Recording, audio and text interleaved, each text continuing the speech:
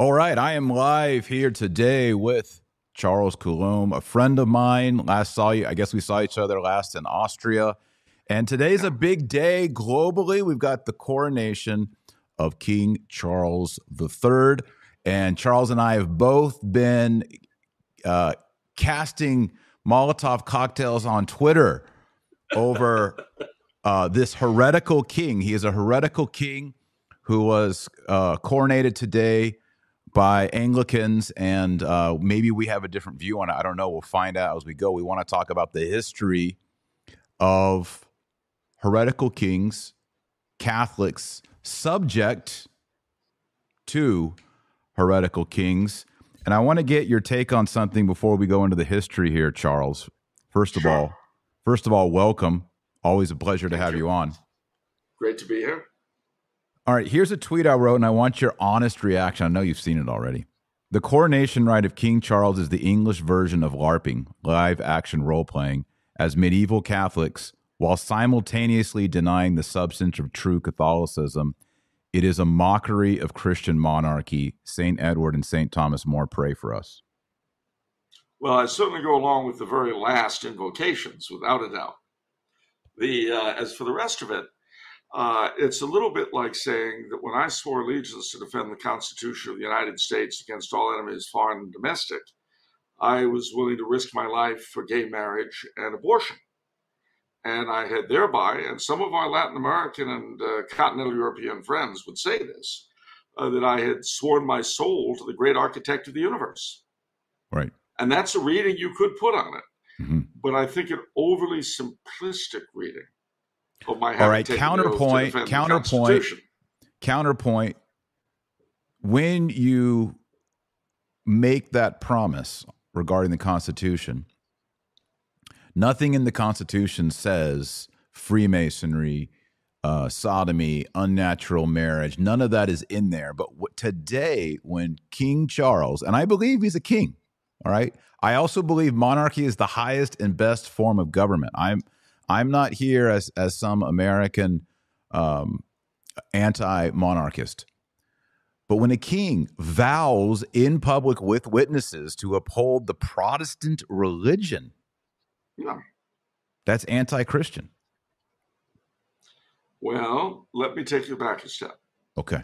Again, our same friends in Latin America and continental Europe would say that our Constitution, because of its endorsement of religious indifferentism, was in fact itself a tacit endorsement of Freemasonry.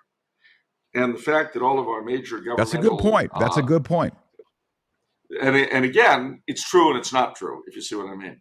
Similarly, they would say that because all of our major governmental buildings, the White House, the Capitol building, and the Supreme Court, and several others, were initiated with Masonic rites, any of us who've served the government of the United States, in whatever capacity, military or civil, have been members, so to speak, of some kind in the Masonic order. I don't think that's true. Yeah. But I can see why you would think that. Not something I would go along with, but there it is. Right. So, all right, so let's talk about, I really want you, everybody knows you. You talk about monarchy, and I want to go down this trail. I will go down that trail. Heretical kings. We'll go down that trail, but you've got to remember something. The situation we have now, and this is why I brought up the American example, is a complex one that's evolved over a long period of time. And everyone living today, from King Charles III to whoever's sweeping up Westminster Abbey right now afterwards, every one of them have inherited the situation they have, even as you and I have, the situation we've got. And that's an important thing to bear in mind, too. The other thing I should do before I say anything else is declare my own prejudice in this area. On the one hand, I descend from a man who fought at Culloden for Bonnie Prince Charlie. And on the other hand, I'm primarily French-Canadian. And of course, our religion was preserved to us by King George III with the Quebec Act, which was denounced in the most Orwellian terms in the Declaration of Independence. So you'll see the views of the French Canadians, until we lost the faith in the Quiet Revolution, were very pro-British monarchy because they gave us our religion, our freedom, and our laws. So a very different way of looking at the whole thing. But I just leave that out there to rest for a moment. The real thing to me, the important thing here, first and foremost, is that the coronation rite we saw today, like everything else about the British monarchy, is a desiccated remnant of a Catholic order. Now, the fact that it's desiccated is kind of like a Novus Ordo Mass in a beautiful cathedral. You know, guitars, the Stephansdom. I've seen that. Yeah. I've seen an English Novus Ordo with guitars, just like my childhood in the Stephansdom. And it's a bit like that. So how do you deal with that? It's a little bit bizarre. The other thing that's unfortunately true is that most of the prayers of the English coronation rite have remained exactly the same for 1,000 years. They come to us from Catholic times. And if you look at them carefully, if you examine them, you will see some intimations of what the church always taught about monarchy, about kingship, about all sorts of things. And they're the only example you're going to see because, sadly, since 1916, as far as kings went, and since 1963, as far as popes went, there are no Catholic coronations. We have no other example to look at. Nothing. Zip, nix, nay, nothing. So there's that. All right. Then we have to look at the one of the things that was brought up, and this makes today's coronation very unusual. Back in 1685, the Catholic King James II was crowned with the same rite we saw today. Different oath, obviously. The oath that he took was the same that Henry VIII and all the medieval kings had taken, and that Elizabeth I took, which was an oath simply to defend the church and her rights and so on and so forth. It was changed to a much worse version of what you have now in 1688 for William III.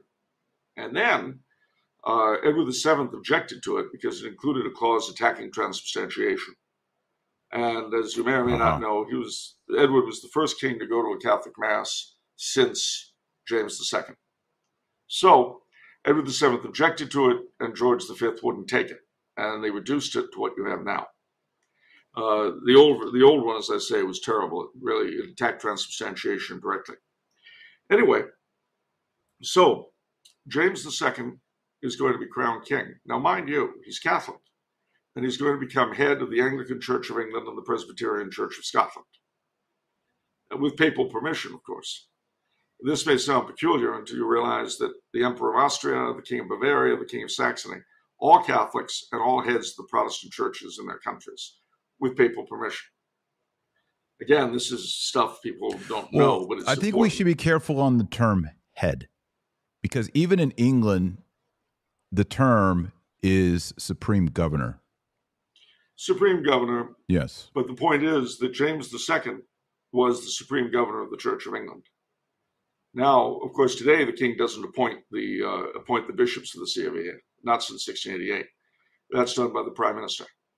And of course, since the current prime minister is a Hindu, that'll be interesting to see. But not that I'm just putting that out there. But and the Taoiseach of Ireland is a Pakistani. The prime minister of Great Britain is a Hindu, which makes me wonder if the future fight between Ireland and Britain will be between Islam and Hinduism. But who knows? Anyway, the thing is that King James was presented with a bit of a problem. But the Pope approved the Anglican service, the text of it. He was duly crowned, anointed with oil that had been prepared by his own, by a Catholic vicar apostolic.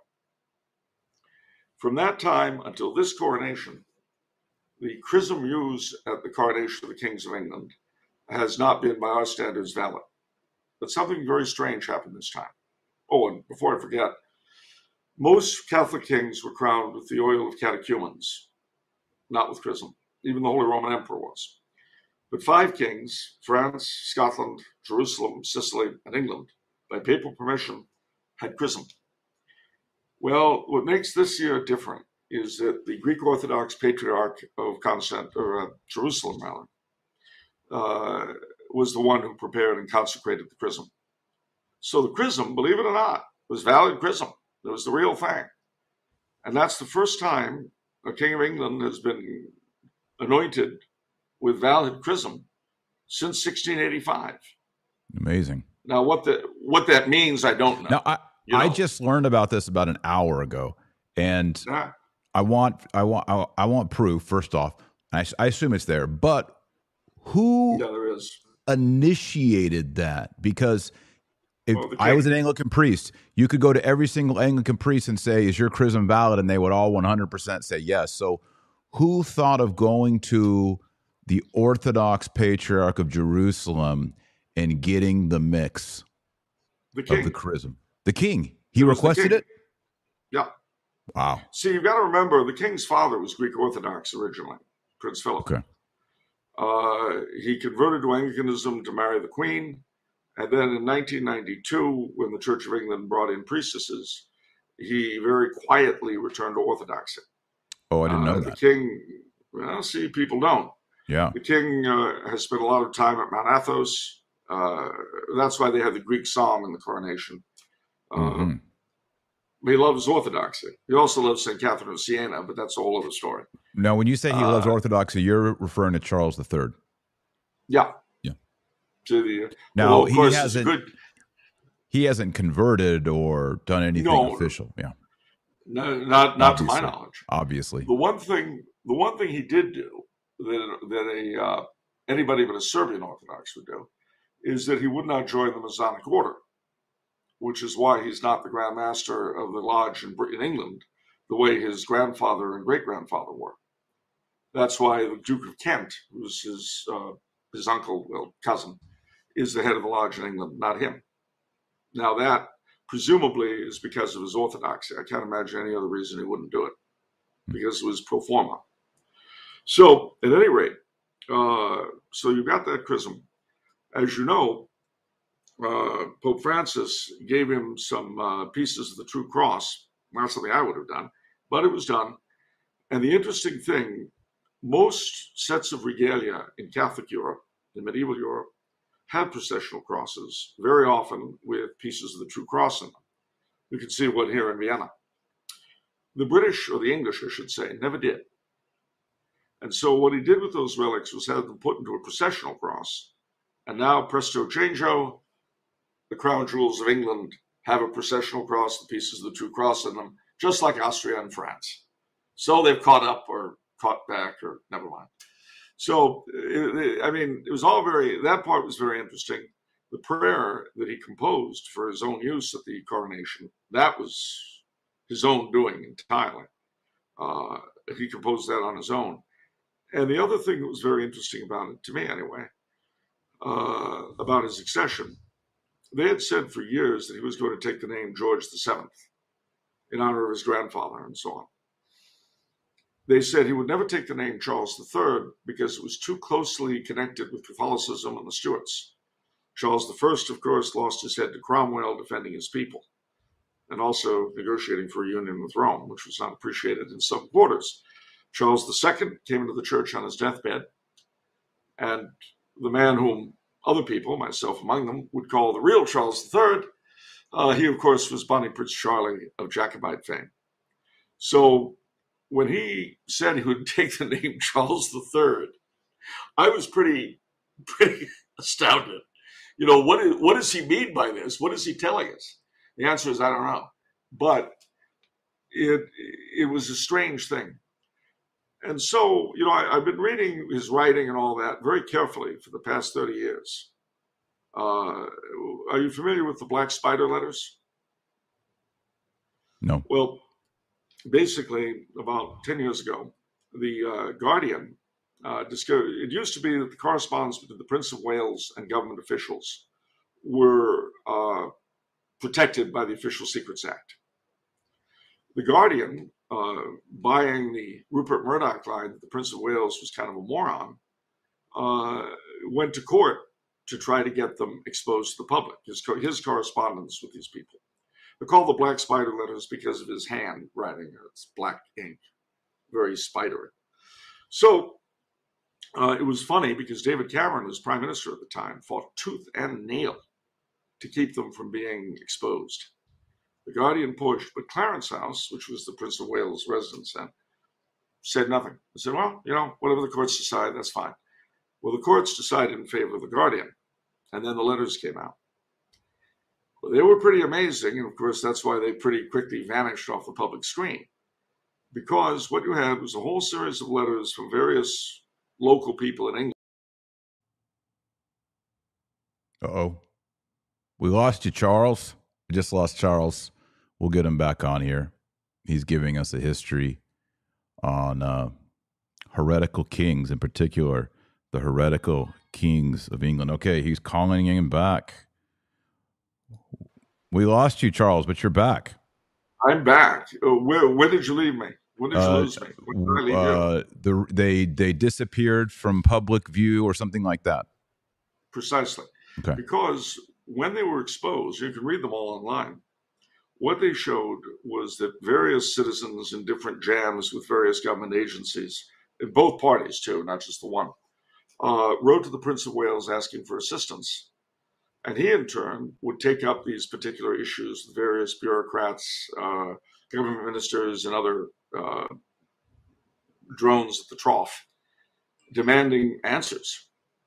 And if you look at them, he comes across as a very intelligent, dare I say, concerned individual. And the government people involved come across as everything from lazy to moronic. Not that those are bad traits. I don't, especially government people. I wouldn't want to say anything against them. But I mention this because as an individual, the king is far from what I would like to see. He shares all the superstitions of the ruling classes, including our Pope, about climate change and population and this and that. All those superstitions that our betters and masters share. But, and here's the big but, 3/4 of the things he pushes, though, are the kinds of things normal people would push if they had the ability to do so.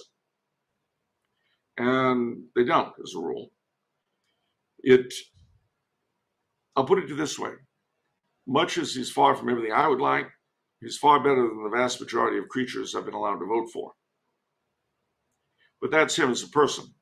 Now, mind you, I've been allowed to vote for very few Catholics in my life, and most of the Catholics that have been presented to me have been, how do I put this nicely? Suboptimal? Yes. Below par, perhaps. And so you look at the whole thing. It's not a great deal, but I can't expect more out of the King of Great Britain, the head of the Church of England, the Supreme Governor, than I can out of the Holy Father. And I'd be foolish to try. Mm-hmm. I can say one other thing, and I think it's worthwhile to remember. When you look at our British, Canadian, Australian, etc., brethren, who are, especially the Catholic variety, who are very fond of him, you've got to bear in mind that he is the only apolitical focus of loyalty they have, like a living flag. And that is something that's very difficult to translate for citizens of a republic where everything is political. But as you well know, our presidents are presidents only of the part of the country that voted for them. They don't unite us, they divide us. Yes. That's how they get into power. And you also know, as I'm sure, that they spend half their job trying to learn their job and the other half trying to get reelected. So the attraction of British, Canadian, etc. Catholics to their king is something that's very difficult for us to understand because we don't look at governance at all in the same light. We really don't. All right, but what about this? What about this? I understand he is the king. We fear the king. We submit to the king. These are Christian virtues. These are Christian teachings. We render unto Caesar. Even when Caesar is a pagan who worships idols, this is Christian teaching. This is the Catholic faith. Here's, I think, the difference. What troubles me is seeing Catholics, in particular, traditional Catholics. And by the way, for everyone out there, I went to Mass today. It's First Saturday Mass. And I offered my Mass intention for King Charles III. All right. I'm not in any malice here. I don't wish him any ill will. But I am troubled by seeing traditional Catholic or Catholics in general falling over themselves and celebrating this as sort of this monument to Christian monarchy. I can't imagine. And my last point, and I'll give you the mic. I Sure. can't imagine Saint Athanasius, the great Trinitarian doctor, rejoicing and celebrating and spilling his tea on himself over the coronation of an Arian monarch. To me, it is a penitential moment, not celebratory. What say you, Charles? Go for it. Should I celebrate the 4th of July?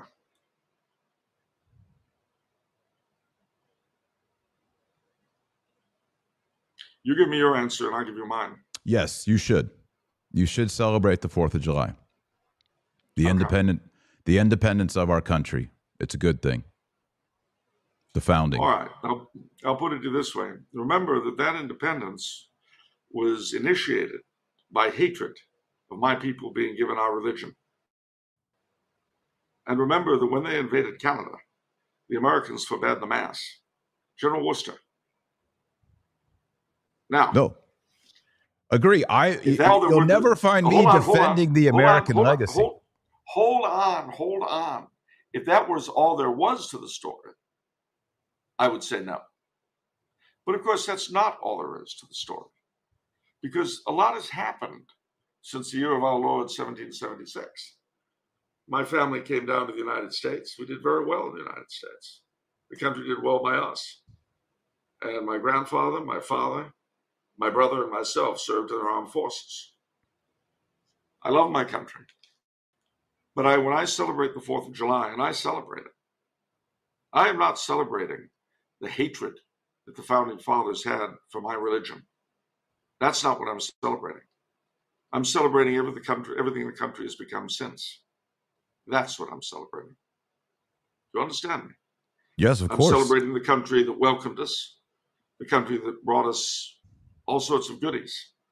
Now, when Catholics today celebrate the coronation of the king, they're really celebrating two things. One, they're celebrating governance above party, and an institution that has been part of the country for over 1,000 years. Again, that's a little hard for us because we haven't been around all that long, but still, it's hard to realize how that gets into your bones. But the second thing is that it's so much better than it was in terms of their relationship with Catholics. And I told you about Edward VII. I neglected to mention he came into the church on his deathbed, didn't I?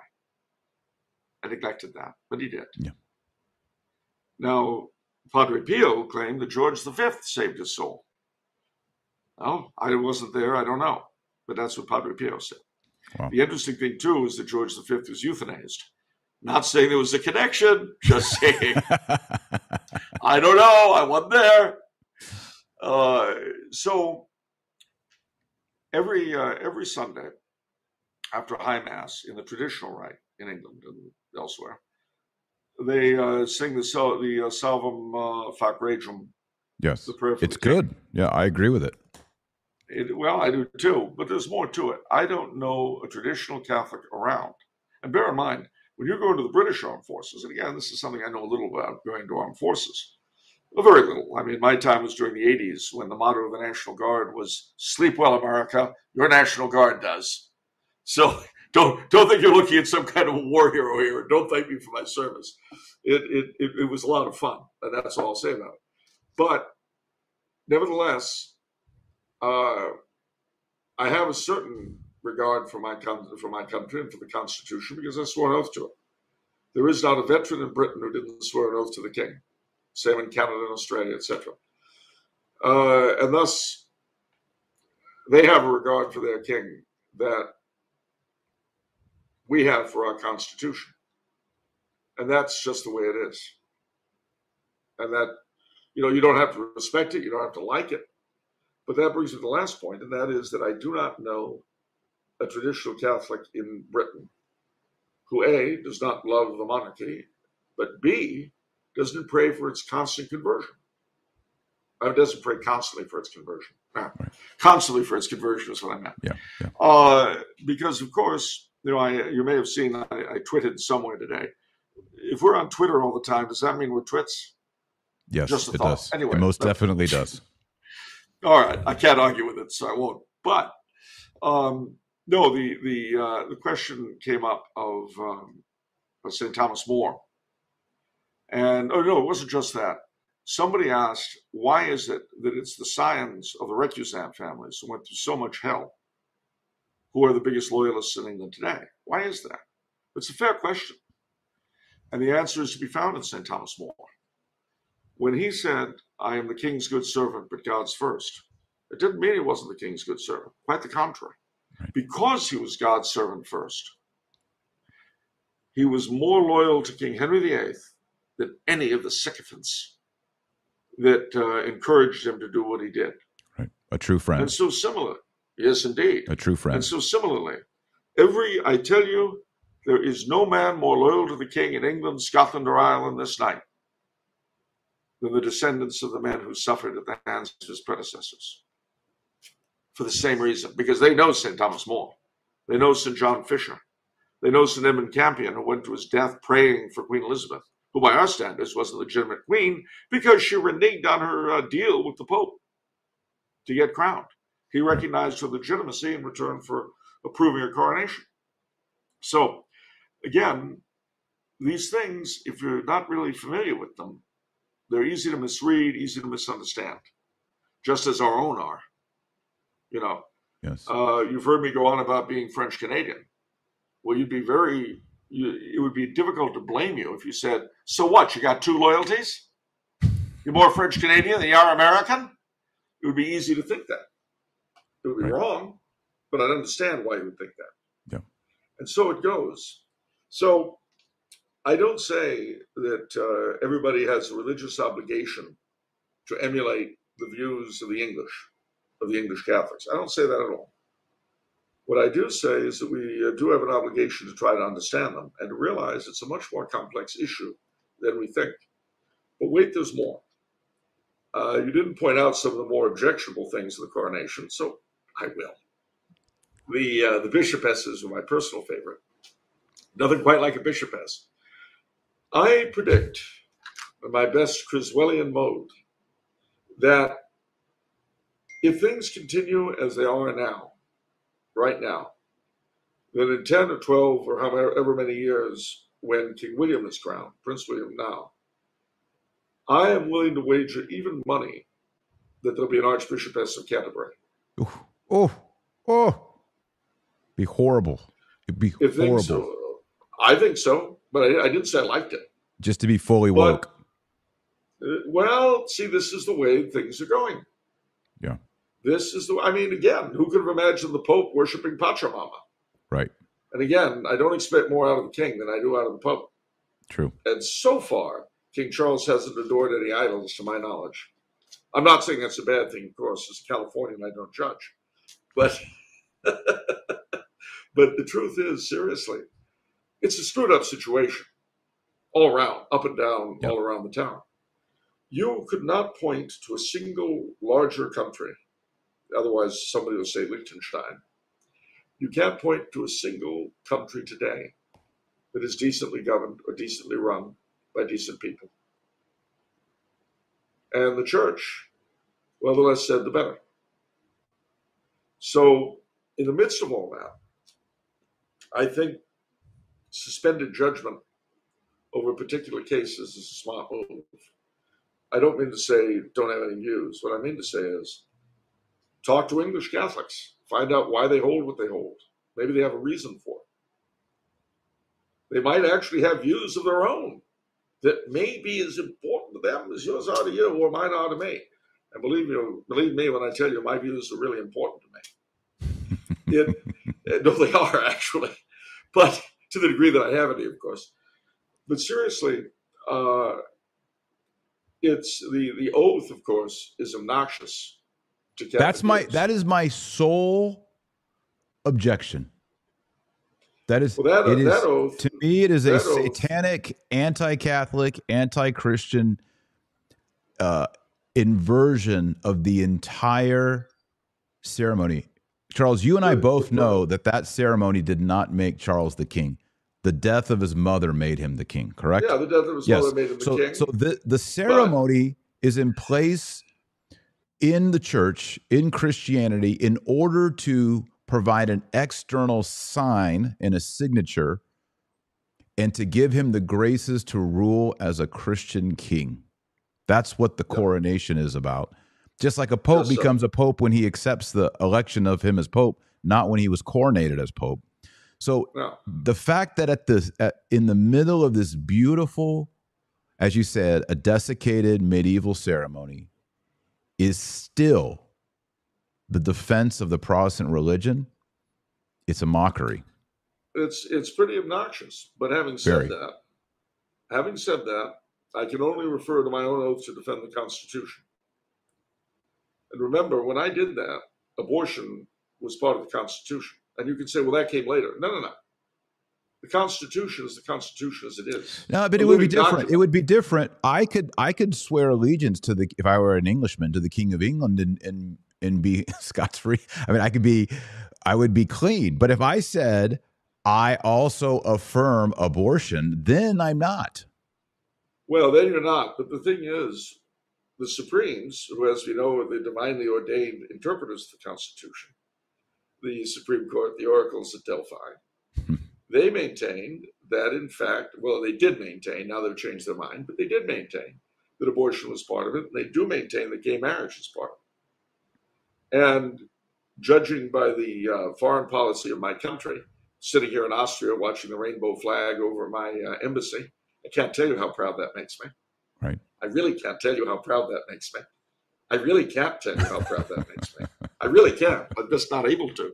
Yeah. Every time I pass that thing, I'm just so proud. Right. In some way or other. But nevertheless, the great constitutional authorities would tell us that this is all part of it. And they would tell me that that's what I was swearing allegiance to. I would say they're wrong, which is why I took the oath, obviously. Right. If I thought that's what I was swearing an oath to defend. Now, with this, but I mean, our case is more slippery. This, we have a televised moment of a man disavowing Catholicism. Yeah, it is much more explicit. We have to grant it. It is I will grant it. But, and here's the big but, as always, there's a big but. If the president of France, who is a canon of St. John Lateran, by virtue of his office, is also taken in, oh yes. Yeah. Nicolas Sarkozy was the very first divorced canon of St. John Lateran. I saw his enthronement on French TV. It was beautiful. What? It was great.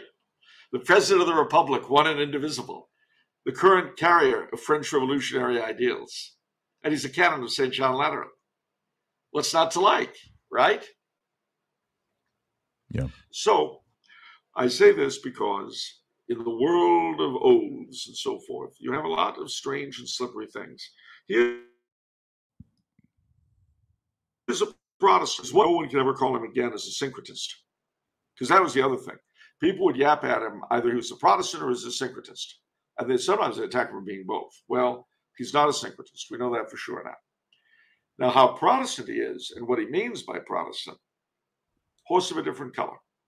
I can't read his mind, but I do know that Anglicans tend to read Protestant in very strange ways. And as a proud former Jesuit student, I can tell you that mental reservations are the very stuff of statecraft. What was really going on in his head and what he means by being a Protestant, I couldn't tell you, any more than I could tell you what his father meant by being Orthodox. Now, if I were Orthodox, I don't think I could receive at Anglican services. But Prince Philip did after he became Orthodox. And apparently it didn't bother whoever was in charge of him. And his mother, the king's grandmother, was a Greek Orthodox nun. Now, I'll tell you honestly, I find mental reservations a very slippery slope. But I'm not in a position to figure out other people. It's my own. I'm a Supreme Governor of the Church of England. Am I all right? Am I still here? Yeah, you broke up a little bit. We lost you for about 30 seconds, but you're back.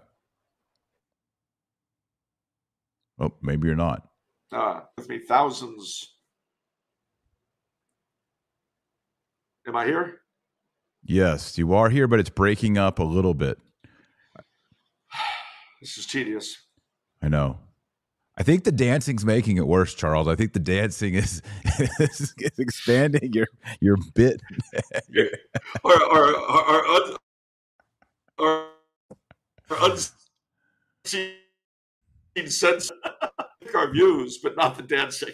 I think so. Yeah, I suspect someone is going to start making memes of Coulombe dancing. It's going to be fun. It's fine by me. I've long ago. One of the great things about being 62, to be honest with you, and then of course the King's 73. I think that's right. Yeah. And is it true he's the oldest coronated monarch in human history? That's what I heard today. I don't know about human history because a lot of heathen countries had a lot of strange ceremonies, like with the Ottomans, for instance. The heir to the throne is not the oldest son; it's the next oldest prince. So of the remaining generation. So, like, if you're the Sultan and you died, it could go to this wizened old fellow who was your dad's first cousin. I may have my facts wrong, but right. At any rate, but certainly I think he's the oldest British monarch, British heir to the throne. Edward VII was, I think, 60 when he became king, and that was pretty up there then. But of course, people live a lot longer now. You know, you may not remember this, but I remember when Reagan was running the first time. And people were saying, "Oh, it's terrible. Why, when he's inaugurated, he'll be 70." Well, now the White House is an old age home. I know. And it would have been if Mr. Trump had been elected. He isn't that much younger than Mr. Biden. He's not senile, but still. Yeah. So, and isn't it ironic that Paul VI said that popes over the age of 80 can't vote? I think it is. Cardinals. Yeah, Cardinals. What did I say? Yeah, popes. Yeah. Popes over the age of 80 can't vote. Right. Yeah. Cardinals over the age, and now the world leadership is getting quite old. You know why? Medicine. My generation isn't going to give anything up. We boomers rule, and we're not going to rest until the summer of love returns. Of course, we're all a little too old for it. Right. Okay, so Charles, you think today's a day to pop a little champagne and have some fun, or no? I do, because it's a day for the British, Australians, Canadians, etc., to celebrate not simply the monarchy, but everything in their country that isn't political, everything that's still connected to the past, a reminder of what was, and please God, may again be. I mean, if King Charles did convert, not on his deathbed, but more recently, there'd be a constitutional crisis without a doubt. But interestingly enough, due to the change in the law recently, the past couple of years, the consort can be Catholic, which was not the case before. So, if the king became Catholic, well, wait, I guess you're saying since Charles II, that's not been the case. Right? Since William III, the Queen could not be Catholic. Okay. Not the king nor the Queen. But before that, there was that the case. Well, that's why James II became king. Right. There was no religious test. Right. He was the closest heir, so he became king. But after William came in, they put in the Act of Succession, right, which put all Catholics out of the succession. Now, what's changed is that they can't become king, but the king can be married to one. So it could well be at some future time, or maybe, please God, I don't see it, but maybe a king wished to convert, you would have a constitutional crisis. And then at that point, it would lie with the great people of the British Isles, whether they would back the king or his government, unless the government didn't want to fight over it. And if the Church of England continues to decay the way it's decaying, if you had either the current king or his son decide this is a convinced Christian and decides, well, this isn't it, that could produce something, a conversion, that would, as I say, provoke a constitutional crisis. But by that time, things may have decayed to the point where the government wouldn't care. And they'd say, okay, well, sure, we'll pass a bill and that's it. Yeah. See, one of the things you've got to remember about the British system, and this is something people often forget, is that the king, although we call him the sovereign and all that stuff, he's not. Parliament is sovereign. And what that means in reality is the prime minister. Yes. So that's why the prime minister appoints the bishops. Now, not quite everything, but most of the things, the vast majority of things that they say the king does is really done by the prime minister. Even giving out of the orders of knighthood, only 3 right? are given out by the king. Yeah. Hmm. The rest of them are given out by the prime minister. I mean, they're given out by the king on the advice of the prime minister. So when someone gets the Order of the British Empire or the Order of the Bath or anything like that, it's the prime minister's doing. And oddly enough, because prime ministers are politicians, every few years you have try not to be shocked. Are you ready? Honors for sale scandal.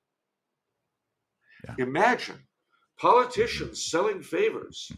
Who would have thought, who could have seen that coming? So this happens every few years and people jump up and down and then they go back to sleep.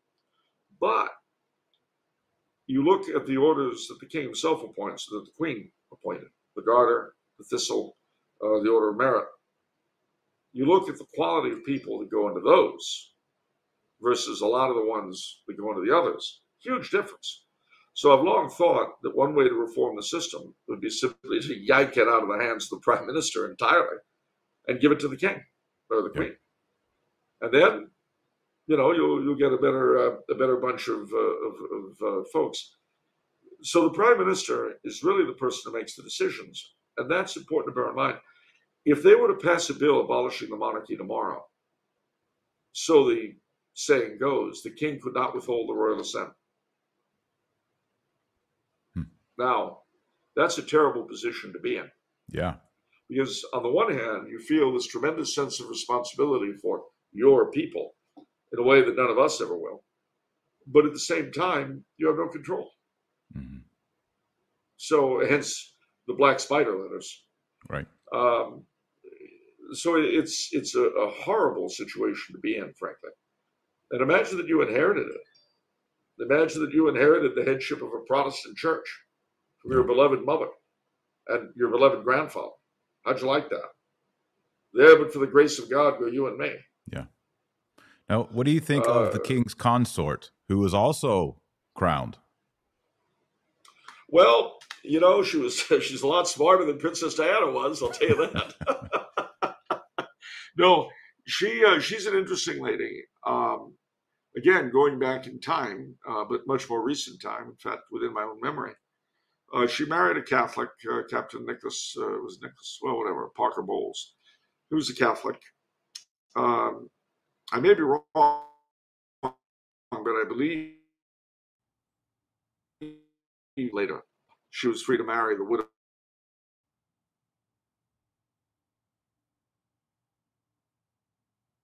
of Charles.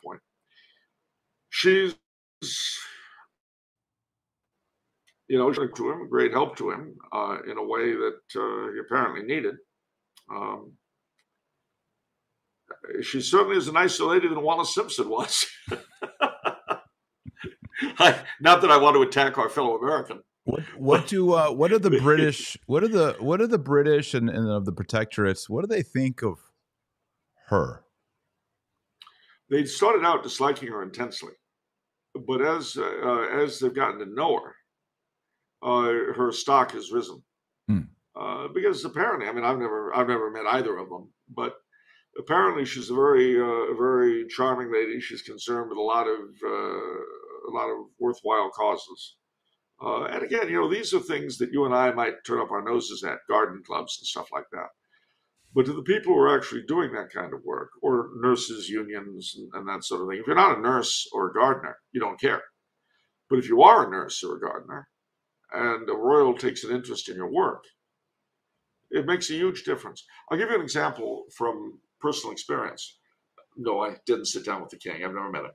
But I was in Ireland 4 weeks ago, and I went into the north of Ireland, Now, there's a lady by the name of Margaret Gallagher, who lives off the net in the wilds of County Fermanagh. And she lives in the house that her great-grandfather built, no modern utilities, nothing. And there have been several documentaries about her. She raises her own sheep, grows her own food, all that kind of thing. Very nice lady. And I met her. I stopped by. You can, you just go there. You can't call her. She doesn't have a phone. But if you do go there, you better go there a little bit before sundown, because she goes to bed with the sun and gets up with the chickens. All right, why am I mentioning the dear lady? Well, we're sitting there in her place, peat fire burning, sipping tea and eating cakes. And I see a picture of the king on the wall, a photograph. The new king. The new king, when he was Prince of Wales. And I said, the king's been here? And she goes, oh, yes, yes. When he was Prince of Wales, he came here. He wanted to know how I live and how I've kept it going and so on. A very charming man, very charming man. So that's as close as I've come to interacting with the king. A peat fire in County Fermanagh. Yes. But the thing is, it made a huge difference to her, because she lives a very hard life. Yeah. And he made a point of coming out to see her all the way in the middle of nowhere. And I do mean the middle of nowhere. So, again, is he everything I would like him to be? No. Is he better than anything I'm likely to be able to vote for, especially from now on? Oh, yeah. I'm not going to be given anything better. I promise you. Yeah. Yeah. It's just not going to happen to me. You might. You're a young man. But I won't. One thing that you've said on this podcast before that I really like, and maybe you can say it again for all the new audience, is how much the plebeian class historically has been devoted and loved and defended by the monarchy. I think that's something that a lot of people don't understand. They think it's the king and all of his rich friends, and they don't understand how it benefits the common man. Can you speak to that? I certainly can. One of the things, and this is why, even if you didn't see it, you can have a look at the order of the coronation. You can forget the oath, look at everything else. And for that matter, pull out the Pontificale before 1960 and look at the rite of coronation there, which is very similar.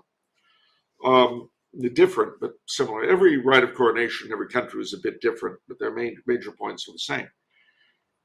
One of the oaths that the king takes is to do justice to all his subjects and to defend each of them as much from each other as from outsiders. And this, in some periods of history, it's meant protecting landowners from ravaging peasants. But at other times, it's meant protecting peasants from ravaging landowners. And a very good example, since we're dealing with Charles's, is King Charles I.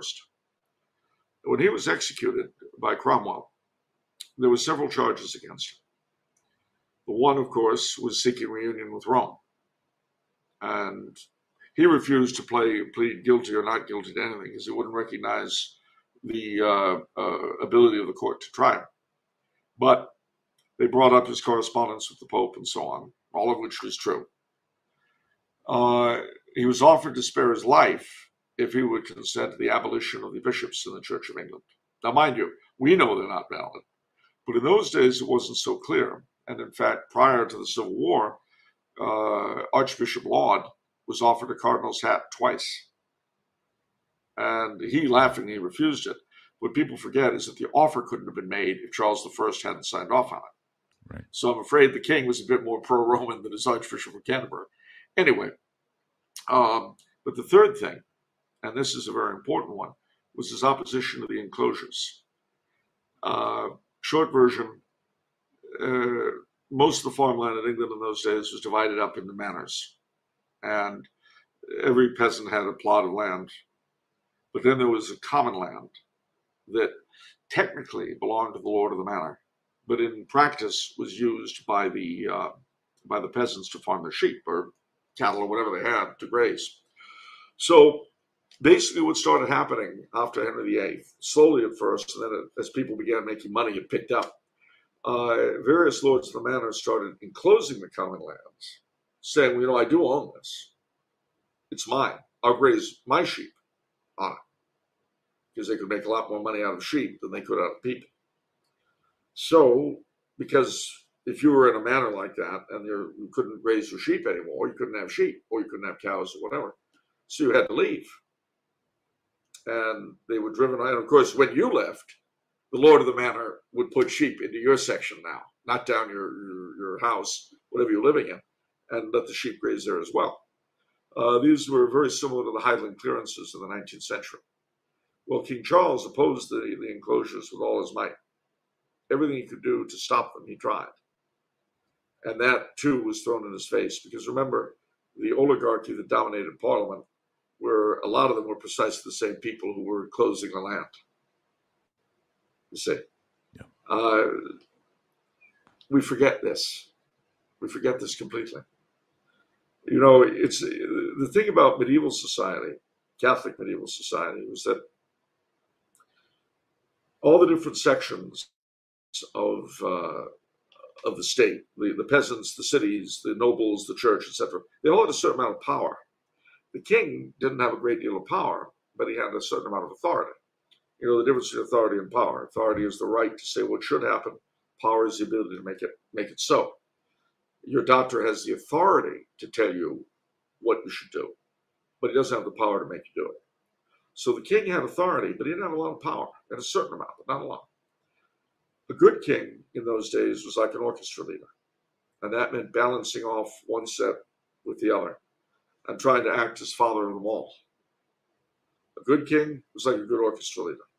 But if you had a bad king, you didn't have tyranny, although he could make life unpleasant for his immediate people. What you had was anarchy. That was the great problem with the medieval state, was the periodic eruption of anarchy. With us, of course, it's the opposite. With us, power is concentrated and authority is diffuse. And in a situation like Britain or Sweden or Spain, where you've got a monarch, he doesn't have much more power than his medieval predecessors did. What he really lacks is the authority, which is allegedly in the hands of the people. Right. But in reality, of course, is operated on their behalf.